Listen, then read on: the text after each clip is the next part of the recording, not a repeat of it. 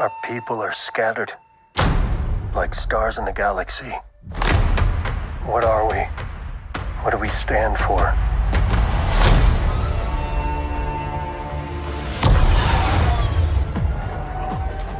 Being a Mandalorian's not just learning about how to fight. You also have to know how to navigate the galaxy. That way, you'll never be lost.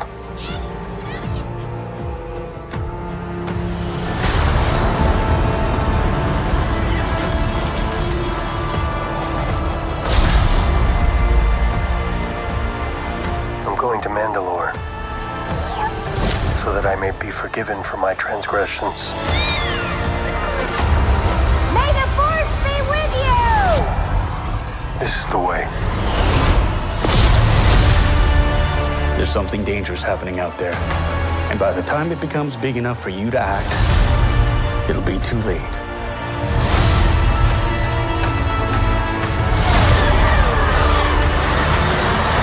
Hang on, kid.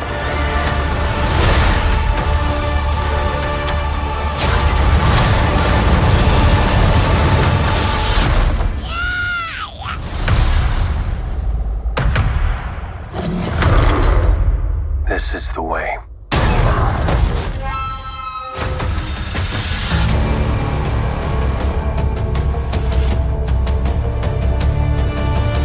Hello, everybody, and welcome back to Joygasm, a video game and movie podcast. I'm Russ, he's Steve, and Mando shows us the way once more in episode 309 today, March 2nd, 2023.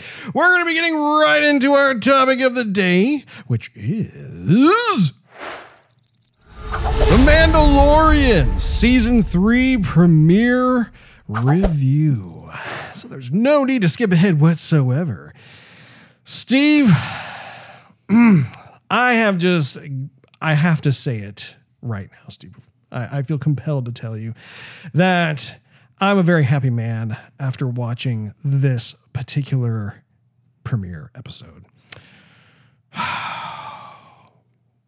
It's a beautiful thing, Steve. It's just a beautiful thing. You know, I forgot it was actually coming out this soon. I did too. Because I wanted to watch the second season all over again before I watched this season. Uh-huh. And so, I mean, yeah, there's a recap, but it's just not that, you know, the recaps are fine. It's just not as good as obviously watching the entire season. So I'm like, who are the players again? I mean, I'm recognizing some faces, but I don't, you're like, what happened? Where do we leave off? I mean, like, okay, I know Mando. I know Grogu. I know some other people. Yeah. But, oh, man. I remember they hopped up his ship. Mm-hmm. I think they made it all like supercharged. Yeah. Yeah, I was going to say episode 2. Season 2 was exploring the idea of how Mandalorian was initially he had let Grogu go to be with Luke Skywalker. Right. And so that was a big deal because Mando had bonded with Grogu, that sort of thing. And then we end up seeing how Grogu comes back to Mandalorian or Mando. And so we also get to see how he comes into possession of the Darksaber. And so like there are all these different things that are going on with his journey. So now season 3 is set up in such a way where he has admitted from season 2 that he took his helmet off. Right. So that is a big no-no when it comes to the Mandalorian culture and traditions. And so he's looking desperately to try and find a way back in with that because he doesn't want to be exiled. He wants to come back in. Right. So that's kind of where season 3 begins, more or less. And if you recall, like, I mean, he also made a guest appearance at the end of Boba Fett. Right. So that was really cool to be able to see that final episode between Boba Fett and Mandalorian, watching each other's backs and going to town on all of the hapless villains. So, you know what I did in the beginning? Well, I know don't know what I did in the beginning. No. What I did, I can guess. So we watched it after streaming. Yeah.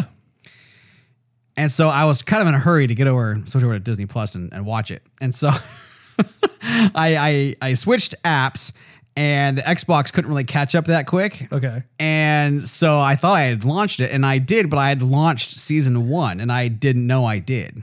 And so I saw it, and I'm like, okay, this looks good. Yeah, they're doing a good job here. And then I saw like the blue fish guy. I'm like, oh, he's back again. I thought he was only in season 1. Okay, let's see what happens. Cool, he's back. That's awesome. And then it was the whole bar scene, like, Tim Tam, like, man, this is great. This is really starting off awesome. And I thought, this is really feeling familiar. Yeah. Though. It really is. So I just, You had the whole stop. Biff Tannen. There's something very familiar about all this. Yeah. You're like, didn't that one creature get frozen in carbonite last time in season 1? I don't know. Yeah, I was so happy when the end of episode 1 occurred because it's been a while since I've watched something where I was so giddy from beginning to end. And The Mandalorian has set a bar for itself that's very high. And a lot of Star Wars fans, as you know, have really kind of pinned their hopes on the entire franchise of Star Wars continuing with The Mandalorian simply because there have been so many other disappointments or shortcomings with episodes 7, 8, and 9 of the films and some of the other types of approaches they've made with some of the Disney Plus stuff. So, it is, I think, kind of a pressure cooker for them to a certain extent, just because I think they too are aware that they have made something special, and sure, so they don't want to let the fans down. And how do we continue moving on from there? And I mean, so one of the universal traits of knowing something was really good, that you really enjoyed it, is when it feels like it was over in 5 minutes. That was the thing. It was true. like the episode itself was probably, if I had to guess, around 45 minutes to an hour long. And I can tell you, it felt like it was 10 minutes. The second thing of that, though, piggybacking on you, which I could do right now. You could. But I'd probably break something, which would probably be pretty funny, too. It would. Anyway. Fatty. So, just grab your, just what little hair you have left. Okay, let's go. Yeah. Give you a little spank. Yeah. Anyhow, there goes that hair. I digress. That's worth digressing for. That's right. It's also, it feels like it's been 2 or 3 years since we've had another Mandalorian season. To me, it doesn't seem like it's been just a year. Has it been only a year? I think it's only been a year. Okay, because I mean, it's difficult to know. You have to look. Because last year we had the Boba Fett season, which was kind of like the Mandalorian-ish kind of show, but I don't recall if The Mandalorian season 2 also debuted last year or if it was the year before. Because we've watched an awful lot of stuff over the last couple of years, and it escapes me for the moment. But I suppose Googling it or IMDb'ing it could probably give us the answer. Well, I think I'm wrong. Wait. Hold on. Yeah. Do I need to also look? It came out in 2019, right? I mean, the show started in 2019. Original air date 2019, but when was? Well, okay, so I'm looking it up on Google, and it says October 30th of 2020. That was season 2? The 8-episode season premiered on the streaming blah, blah, blah, blah. Yeah, this is according to Wikipedia. The Mandalorian season 2 came out on October 30th. Gosh, has it been that long? I guess. My goodness. Because, right now it's the beginning of 2023. So that means, and this came out toward the end of 2020. So, yeah, if this is correct, that means that we didn't have any Mandalorian in 2021. We did have Boba Fett in 2022. And I guess that kind of held us over until season 3 of Mandalorian came out. But my goodness, I didn't realize it was that long either. Well, then my feeling is correct, Ross. It feels like it's been a very long time. Indeed. I've been anticipating season 3, episode 1. Season 3, premiere episode 1 review. Doesn't exactly roll off the tongue, but no. It is what it is. Yes. But yeah, it completely just blasted by. And I sat there on the couch with a grin on my face, and I was so pleased at the initial experience. And what's interesting is that, if I look at the different types of Star Wars shows that have come out on Disney Plus. For me personally, there have been certain ones that have been more hits while others are misses. And I would say, like if I think of Andor, for example, we've talked on this show about how there were a lot of strengths to Andor. I would place Andor for me in my personal list at number 2, with Mandalorian being number 1. Yeah. And that was because in Andor, they did a fantastic job of world building, right? You felt like you were immersed in the galaxy of Star Wars, how all these planets had different types of situations and people scheming and stuff. And it was just this big organic ecosystem, right? And that played very much to the strengths. And at the same time, like, I think there are certain personal preferences. Like for me, like I felt like the main character, I can't bond with that main character. Sure. He was not a Han Solo type or Luke Skywalker or Orlando Calrissian, so on and so forth. But when I go to the Mandalorian, like everything fits perfectly. I love the casting. I love how they approach the aliens. Yeah, there's so much to go through. So, by the way, this is your spoiler alert because we are going to be talking in depth about what transpired in said season premiere. So, what did you think about the first episode overall? Well, it was over too quick. Yes. I was kind of, they did give us, 50 minutes or an hour or something? Something like that, yeah. It just felt like it was 15 minutes, honestly. Yeah.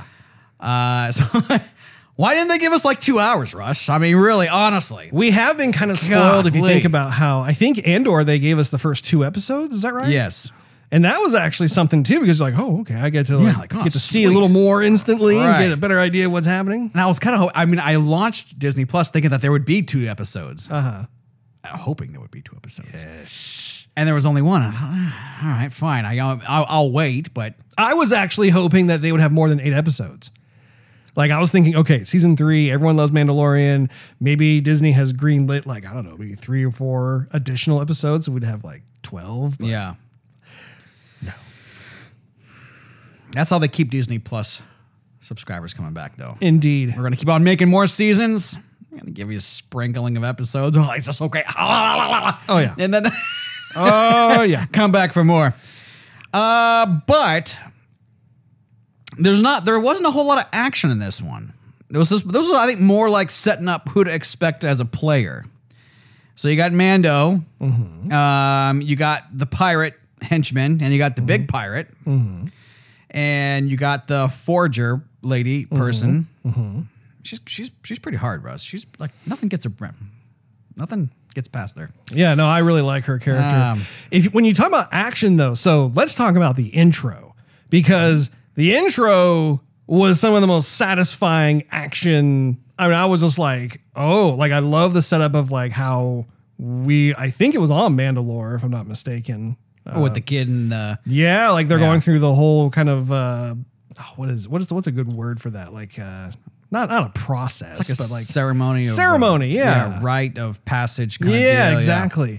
And the kid looks super cool. Like I loved the facial features of the kid. He just, I don't know, like there was something about a little je ne sais quoi about the way the kid looked. That like I'm like, that kid looks like he belongs in Star Wars. I kind of thought you were gonna think something else about the kid, honestly. No. I mean, I was looking at the kid and like the kid, well, I will say the kid's long hair kind of stuck out to me a little bit just because every like Mandalorian that we've seen, like you don't see hair coming out from underneath the helmet. It seems like they all kind of more or less keep their hair up. So when they put the helmet on the kid, it's like all this hairs. It's like, you have to take that helmet off to cut that hair. That's what I was thinking. Man.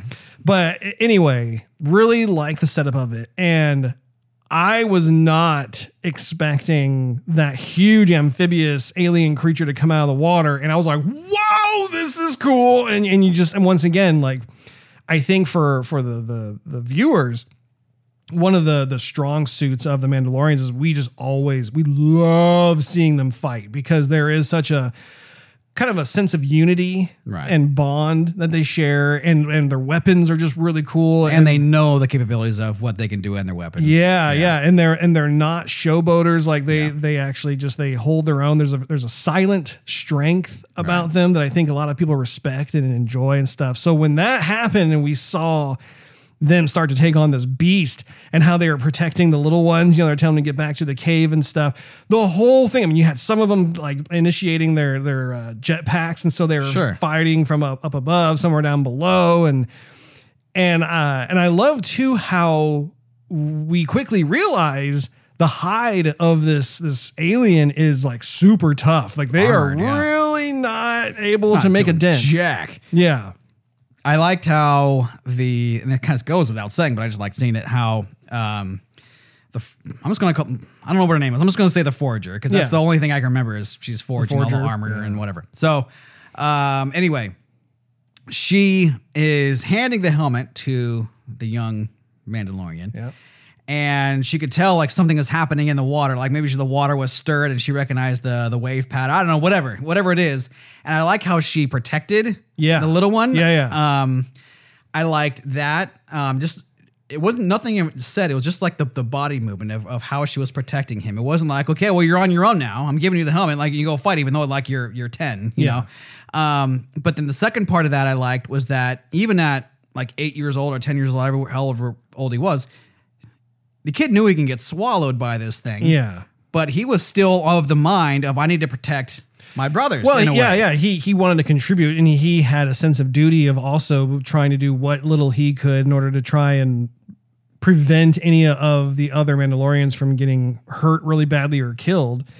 So yeah, I picked up on that too. Right. And again, like that resonates with the audience, because those are very noble traits. And I think also too, a lot of people want that for themselves in real life. Like imagine if you had like a tribe of these different folks who share the same type of ideology and value system, and not only that, but like have it also be focused around the idea of combat.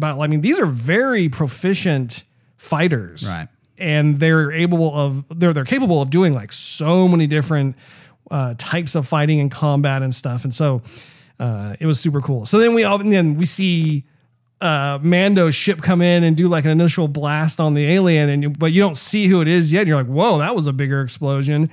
And then you see the ship, and I mean, I just got so, I don't know. I was so Twitter-pated. I was like, yes, and he's coming in with his ship, and he like shoots at the alien. And like when you see the beast get hit by those blasters, by the N1 Starfighter, I mean, you see guts. Like, I mean, I don't know if you caught that, but there's like blood and guts that just go in slow motion. And I was like, yeah, his goose is cooked now. Yeah, there wasn't anything gonna. I mean, the armor is thick, but it ain't like Starfighter thick. I mean, that stuff's anyway. About to geek out and nerd and. When you have obsidian armor plates, lasers can't get through it. Anyway, so. I was thinking that was like a flashback. I was like, is that kid going to be what is it? What is his actual name? Like Din Djarin or didn't? I don't recall. I always call him Mando. Well, that's what they refer to him as. Yeah, but I don't remember like his actual. Anyway, I thought it was him as a kid, and I was like, okay, this is a flashback. All right, cool. Let's see what happens. And then I thought, okay, if it is a flashback and he is the kid, he might just like take that beast down as he is. And then when he of course flew in, then it kind of brought everything back to current events. Right. I was like, yeah. Well, and talk about like what is the perfect way for him to come back to his tribe, right? I mean, he's still exiled, but like just I think of like Jim Carrey's line from Batman Forever where they're like, your entrance was good, his was better. The difference? Showmanship. And it was just fantastic. Like he lands the N1 Starfighter, and I'm just like, yeah, if there was ever a way to like kind of, earn favor with your kind again, it was that. And you could tell like they were just dumbfounded, like, it's Mando. And he's got a cool ship. Yeah, he's got a little mini Yoda. So I mean, I loved how that completely set the tone for season 3. I was like, that was awesome. That was super, super cool. And then things slow down for a bit because, we're being caught back up with some of the exposition. And so we watch it as he speaks with that forger woman and essentially is sharing once again how he desires to have atonement and he wants to be able to go to Mandalore and be able to bathe in the waters, I guess, that are under the mine or something like that. Yeah. But like, she's talking about how that place was destroyed by the Empire, how that doesn't exist anymore. And he is so obsessed over wanting to atone for his sin that he's willing to go check it out regardless, because he believes, he's one of those like staunch believers in the code of the Mandalorians. And there is also something admirable about that, despite the fact that it sounds like it's not going to be an easy journey. Right. But but that happened, when that got me thinking, okay, so if all the mines are gone, then the Mandalorian line is also kind of gone, because if they all came from this rite of passage, then how can there really be, any more of them? I mean, maybe that was just, okay, if you make a mistake, you have to do this. I don't know. But like, They mentioned one thing where they said you weren't forced to take off your helmet. And actually at one point he kind of was, not by gunpoint, but he had to take his helmet off because they were going onto the ship and they had to be in disguise. And so he did have to take his helmet off. That's one time I remember. And then another time I remember, once when he was on that planet, there was nothing really but farmers and fishers. Yeah. And then towards the end of the episode, you saw him put his helmet aside. And I just figured, okay, he had to eat something. Yeah, so in that instance, it wasn't as though he was revealing his face to anyone. And I think that's at the crux of it all, is I think you're never supposed to remove your helmet and expose who you are to other people. Like if you do it privately, I think that's okay. Because how else are they going to drink and eat if, right. I mean, what are they going to do? Put a straw somewhere out there and... if they have to wash their head and face, I don't know. My interpretation of it, and maybe it's worth looking up online just to see what the actual correct way that they do things is. But my understanding is that as long as they do it when they're alone, it's okay. So pretty interesting indeed. But so we go from that to then him flying out to see his old friend, which I don't think we've seen. I don't know if he was I can't remember if he was in season 2. He was definitely in season 1. I thought he was in season 2. He may have come back in season 2 for a little bit.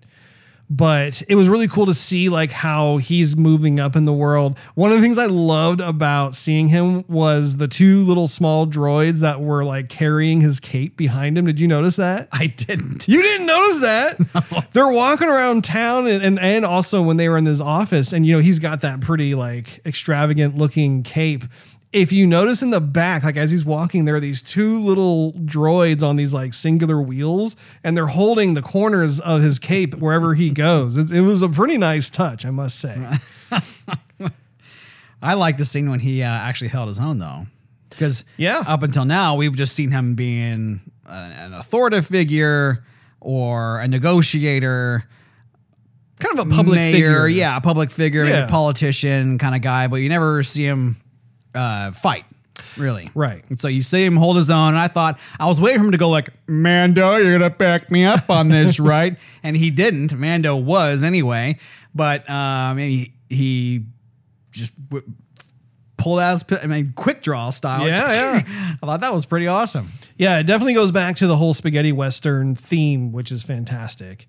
And again, to your point, I also love seeing how Mando just organically inserted himself. Mandalorian is, or I should say Mando more specifically, is so loyal to his friends that he will back them up in dire situations. And we saw that again with Boba Fett, right? Where he just said, this is the way. And he's like, are you sure? Because I don't know if we're going to be able to survive this. You don't owe me anything. And all Mando did was look at him and said, this is the way. Right. And it's dude, awesome. That guy is awesome. Man.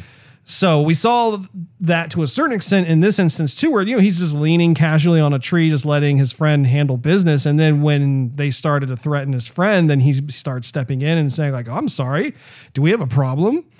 And I blinked and I should have rewinded it, but was it Mandalorian who took out the henchman, or was it, what's his face? So his friend took out, well, he didn't take him out, but like he shot the blaster out of that guy's hands. Vane. And what was it? Vane? V-A-N-E? I don't remember what the pirate's name was, but I thought it was Vane.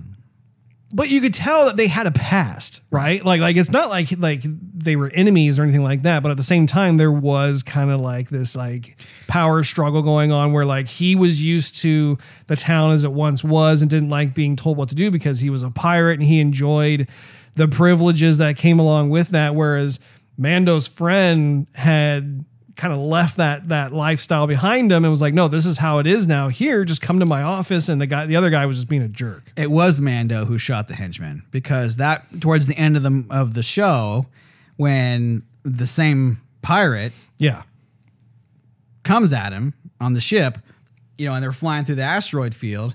He's accusing him, like, yo, you've killed my brothers in cold blood. Yeah. It wasn't the other guy. It was right. Mando. Yeah. I was going to get to that where like his friend was the one who shot the blaster out of the other guy's hand, but it was Mando who stepped forward and shot like 4 of the other pirates around the other dude. So, but in speaking of the pirates, that was also something where I was really happy to see a return to the practical makeup effects, right? The prosthetics, the alien prosthetics on the actors themselves. It wasn't a bunch of humans walking around, and it wasn't a bunch of overused CGI. Like they, once again, embraced the old school approach that we've all come to know and love with the original Star Wars trilogy, where like, yeah, you have these alien creatures that are basically these costumes and stuff that people have. And we just buy into it. It's like, it's a part of Star Wars. Like, I don't care if it doesn't look as sophisticated as like a CG character, but like, makes it tangible. Well, you look at like the main pirate guy, right? Who got his blaster shot out of his hand. The articulation in the mask when he was speaking was really good. Like I thought it was well done. And I thought his mouth was actually CG. No, it was all prosthetic. Like that's what was super cool about that whole situation was you had an advancement in the prosthetics, but you also had an actor that really embraced the character he was playing. And so that feeds into the physical performance. So I wonder what the cost difference is between CG and practical effects. I don't know. I would assume. Oh, come on. I would assume, generally speaking, that CG is more expensive. Yeah. But at the same time, I think also prosthetics, like it does cost a pretty penny also to get that level of quality. You know? But anyway, so we see that go on, and then you kind of alluded to the whole like space battle. Once again, another action sequence, which was a lot of fun to see. They go into an asteroid field. I love the ships. I mean, like when you think like, speaking of CG, the CG that was in the show has always been top notch. Yeah. I'm watching this episode. I'm like, this could totally be a movie. Like you're watching it and you're like, yeah, it's like something I would be in a theater watching. It's that good. Like they have been able to achieve a certain level of quality within the Star Wars CG effects that we as viewers get to benefit from. And so it was fantastic watching them dogfighting through that asteroid field and not quite knowing like what was going to happen. But then all of a sudden, Mando is able to reinforce. It's like, hey, I'm a bounty hunter. Like I'm no like little Joe Schmo over here. Like you guys are some like little petty pirates. I hunt things and people for a living. Like do not underestimate me. And then we see that come to fruition where he is just hunting down them sequentially to the point where like that one dude is left. And then what's nice too is that, then there is some kind of trap that they're laying for him. And what did you think of the captain? I thought he should be in Pirates of the Caribbean a little bit. Yeah, a little bit. I mean, we'll see more of him. I think I'll hold off my opinion until we see more of like his lines and costume and whatnot. But when I saw him for the first time, I just kind of thought, man, Algae. Yeah. Algae boy. Yeah. And again, practical effects, like the makeup effects, the suit, the costume is cool. Like, I mean, it was really, really nice. The one thing that I do have an issue with is I felt like they leaned a little too heavily into the whole pirate thing. Well, it's only episode 1. I mean, there might be another badder villain later. But you know what I mean? Like when you're watching for instance, like the main mothership of the pirates, you know, they kind of, "Arr, matey," kind of sound like this, says I. And it's like, okay, that's a little heavy handed. Like I'm starting to what you just said, I'm starting to get kind of Pirates of the Caribbean vibes. So like to me, space pirates don't need to sound literally like how we've all been conditioned to like expect like Pirates of the Sea to sound. But I mean, that's like a minor gripe. Not a big deal. What's that? Oh, yeah. Next thing you know, we're going to hear Mando say, "Parlay." Yeah. Parlay. Like, okay. Too far. Oh, hello. But that was cool. When I thought, okay, they're going to do a tractor beam. He's going to get called. All right, here we go. I kind of thought that's the way it was projected. Yeah. Right? Okay, he's going to get caught. That's how. But then he just kind of hits the space nitrous. And busts out of there, light speed style. And again, that just reinforces the notion, hey, the guy's a survivor. Right. He's a bounty hunter. He's a survivor. He knows how to handle himself. And that's part of the mystique too. Like it was the same thing with Boba Fett.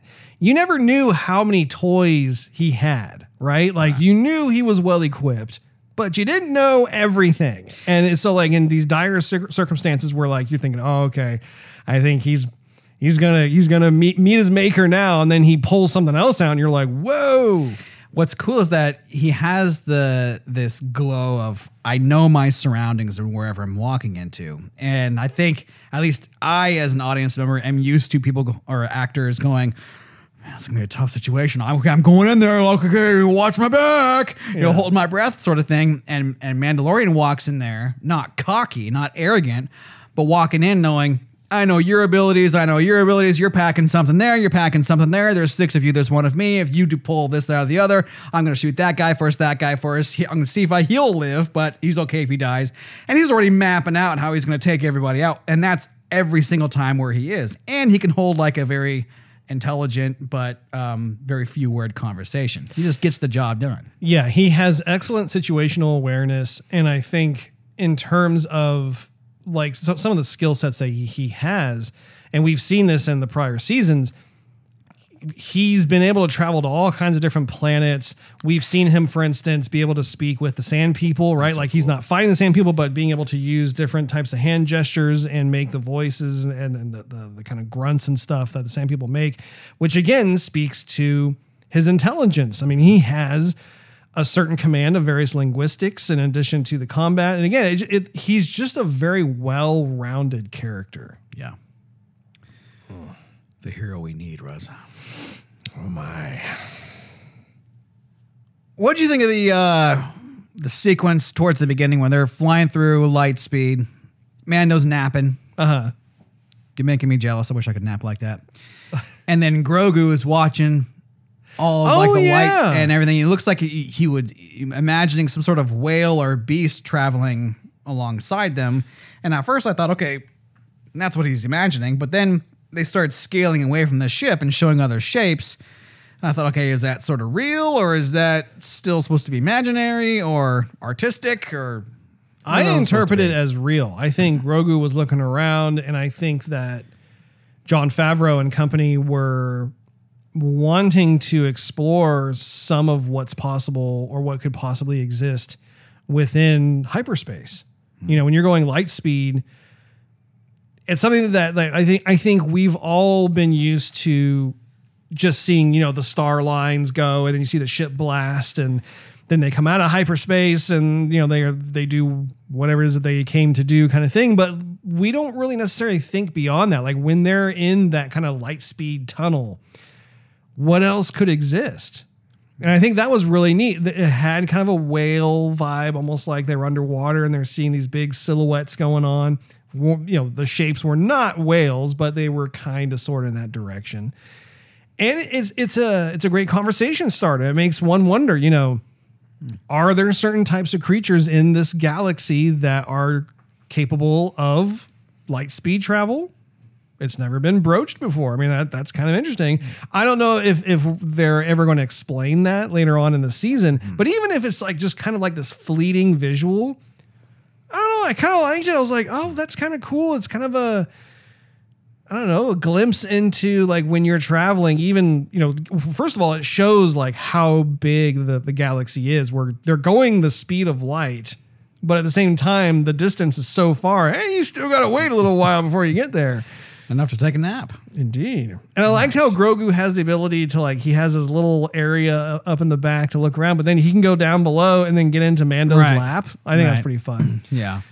Speaking of Grogu, so I know I talked about at the end of season 2 how I was a little concerned about, okay, what is the future prognosis going to be like for the Mandalorian show? Just because I felt that we more or less really explored the relationship between Mando and Grogu, and how I for one, really wanted to start to see Mando go on some of these other adventures, like maybe the Grogu chapter could come to a close, and then we get to see what else Mando gets himself into. And when they brought Grogu back, I was thinking to myself, that seems to be kind of too soon. Right. I wouldn't necessarily be against the idea of maybe a couple of seasons later, maybe their paths cross again or something to that effect. But now that Grogu is back with Mando, my question is, what kind of value or purpose does Grogu bring when Mando's going on these different things? We know he can be adorable and cute, and that gets a certain percentage of the audience to fawn over Grogu. We also know that Grogu is capable of using the Force to a certain extent. But I want to know, okay, what was the driving reason? I'm hoping there is some sort of driving purpose as to why they felt compelled to bring Grogu back. And I hope it's not limited to just because he's cute. Yeah, I was thinking the same thing. And I actually thought that looking at the poster art that Disney Plus had for Mandalorian season 3, where he's swinging and he has the Grogu in his arm, and he's been trying. I kind of lost track. I mean, he was supposed to get him to Luke, and he got him to Luke, and then he took him back, and then I also don't know if he's just responsible for him from now. I don't. So yeah, there needs to be some sort of purpose. And also, I kind of thought along those lines where the bounty hunter droid, IG-11. Okay, I was gonna say IG-77. Anyway, so the IG-11 was in season. He was in episode 1 of season 3, but he was also in season 1 and 2. So they keep bringing him back as well, which plays a little bit of story. I mean, in the first season, he's actually really cool. Oh, he was one of my favorite characters, yeah. And in season 2, he's reprogrammed to be like a servant, right? He was serving. I don't remember. And then he self-destructs, but he's not a bounty hunter droid. Well, no. He was, when he self-destructed, he was going and helping Mando on a mission.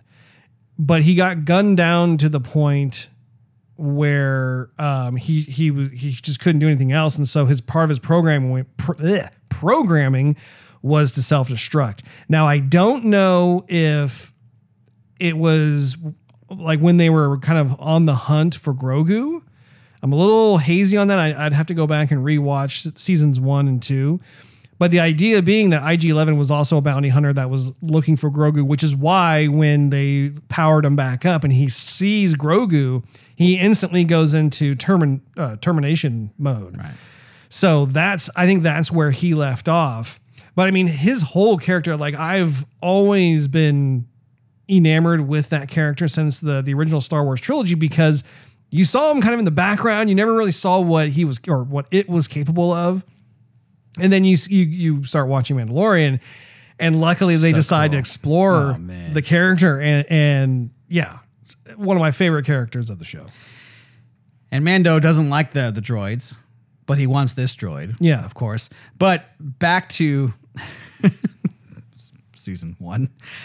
One of the coolest things I keep remembering is after that whole gunfight and the Mandalorian and IG-11 walk over to Grogu, and they're both just kind of enthralled and in awe of Grogu. And even him as a droid came across as having feelings. Like, I need to kill this thing, and I'm hesitating, but I need to do my job. And then Mandalorian goes, like, definitely no, I'm not, but he's playing it as if he will, so he can cap the droid. Anyway, I just thought that hesitancy on both parties was definitely really cool. He just didn't walk up to him, gotta kill, you know. He just looked at him for a while, made whatever calculation or analysis he had to make. But I remember even like the voice was like, no, this is something I have to do. Yeah, I need to watch that episode over again because I feel like IG-11 is one of those droids that has over time has had a lot of different upgrades and updates to its firmware and its programming.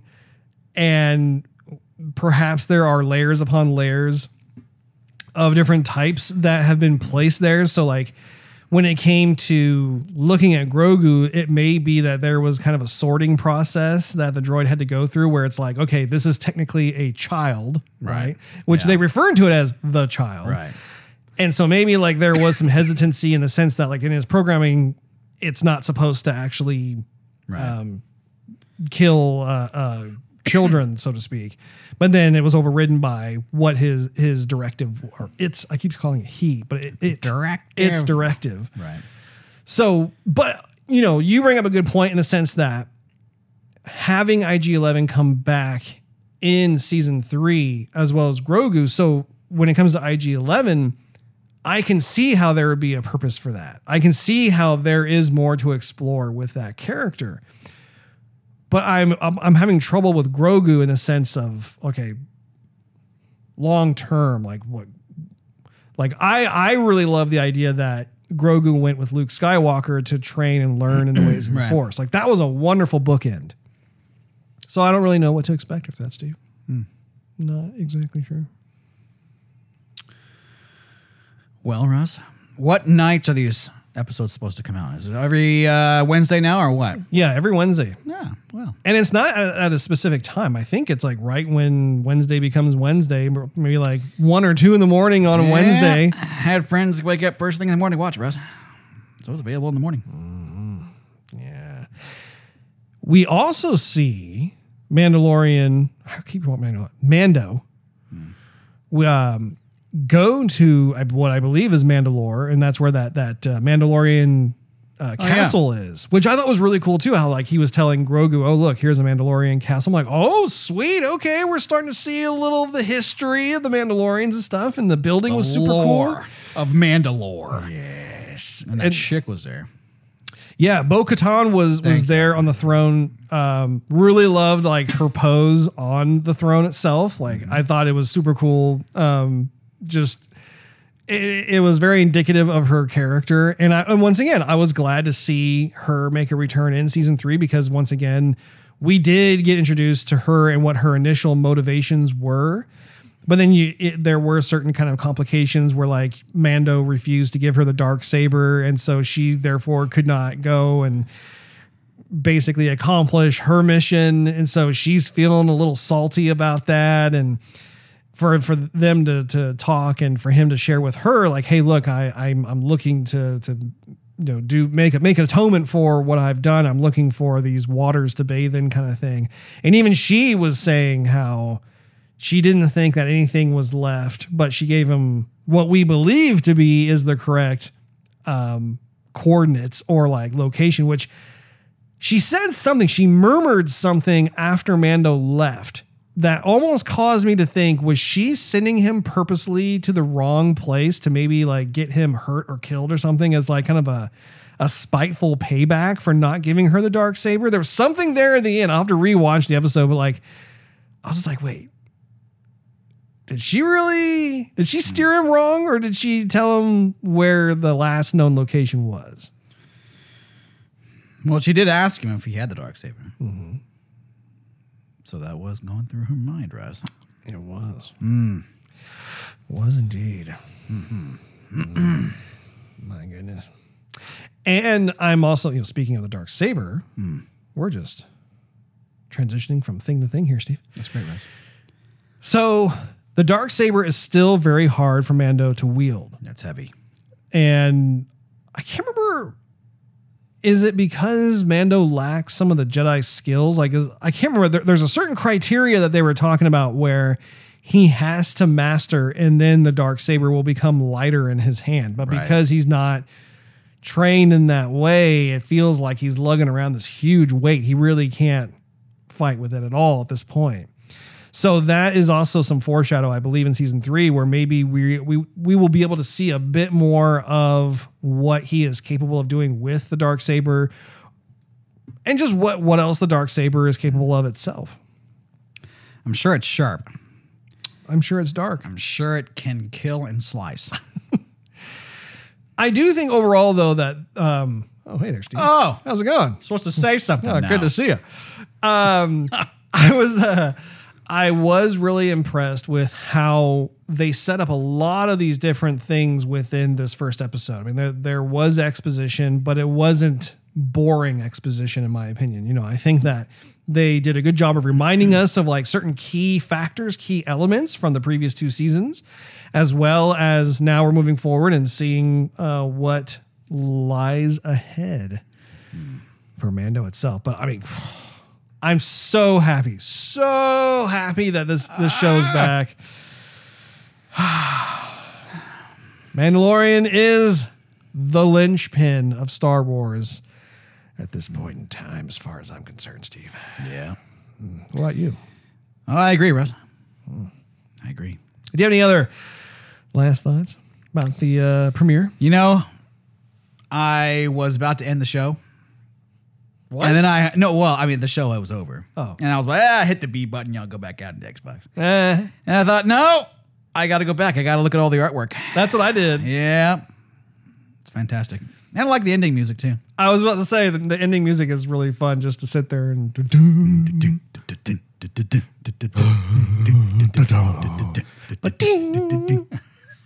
little like cowbell, whatever that thing is. Yeah, no, it's not a cowbell. Really. Something like that. We'll just call it the dinner bell. That wraps up this episode of Joygasm. We are so glad you hung out with us. If you enjoyed this episode, we invite you to check out patreon.com/Joygasm, where you can enjoy exclusive perks and early access to the show. Not to mention it financially helps us continue doing this here podcast. Also, make sure you bounty hunt that subscribe button and pistol whip. Or maybe even better, slowly nod really cool at that notification bell. That way you will not miss a single episode of Joygasm. And you could do a search for @Joygasm TV on your favorite social media platform of choice to join the Joygasm family in other ways. Last but not least, you could also do a search for Joygasm TV on Twitch to see us stream our gaming adventures live every Wednesday night at 9:30 p.m. Central Time. Thank you all for hanging out with us, and we will catch you all again next week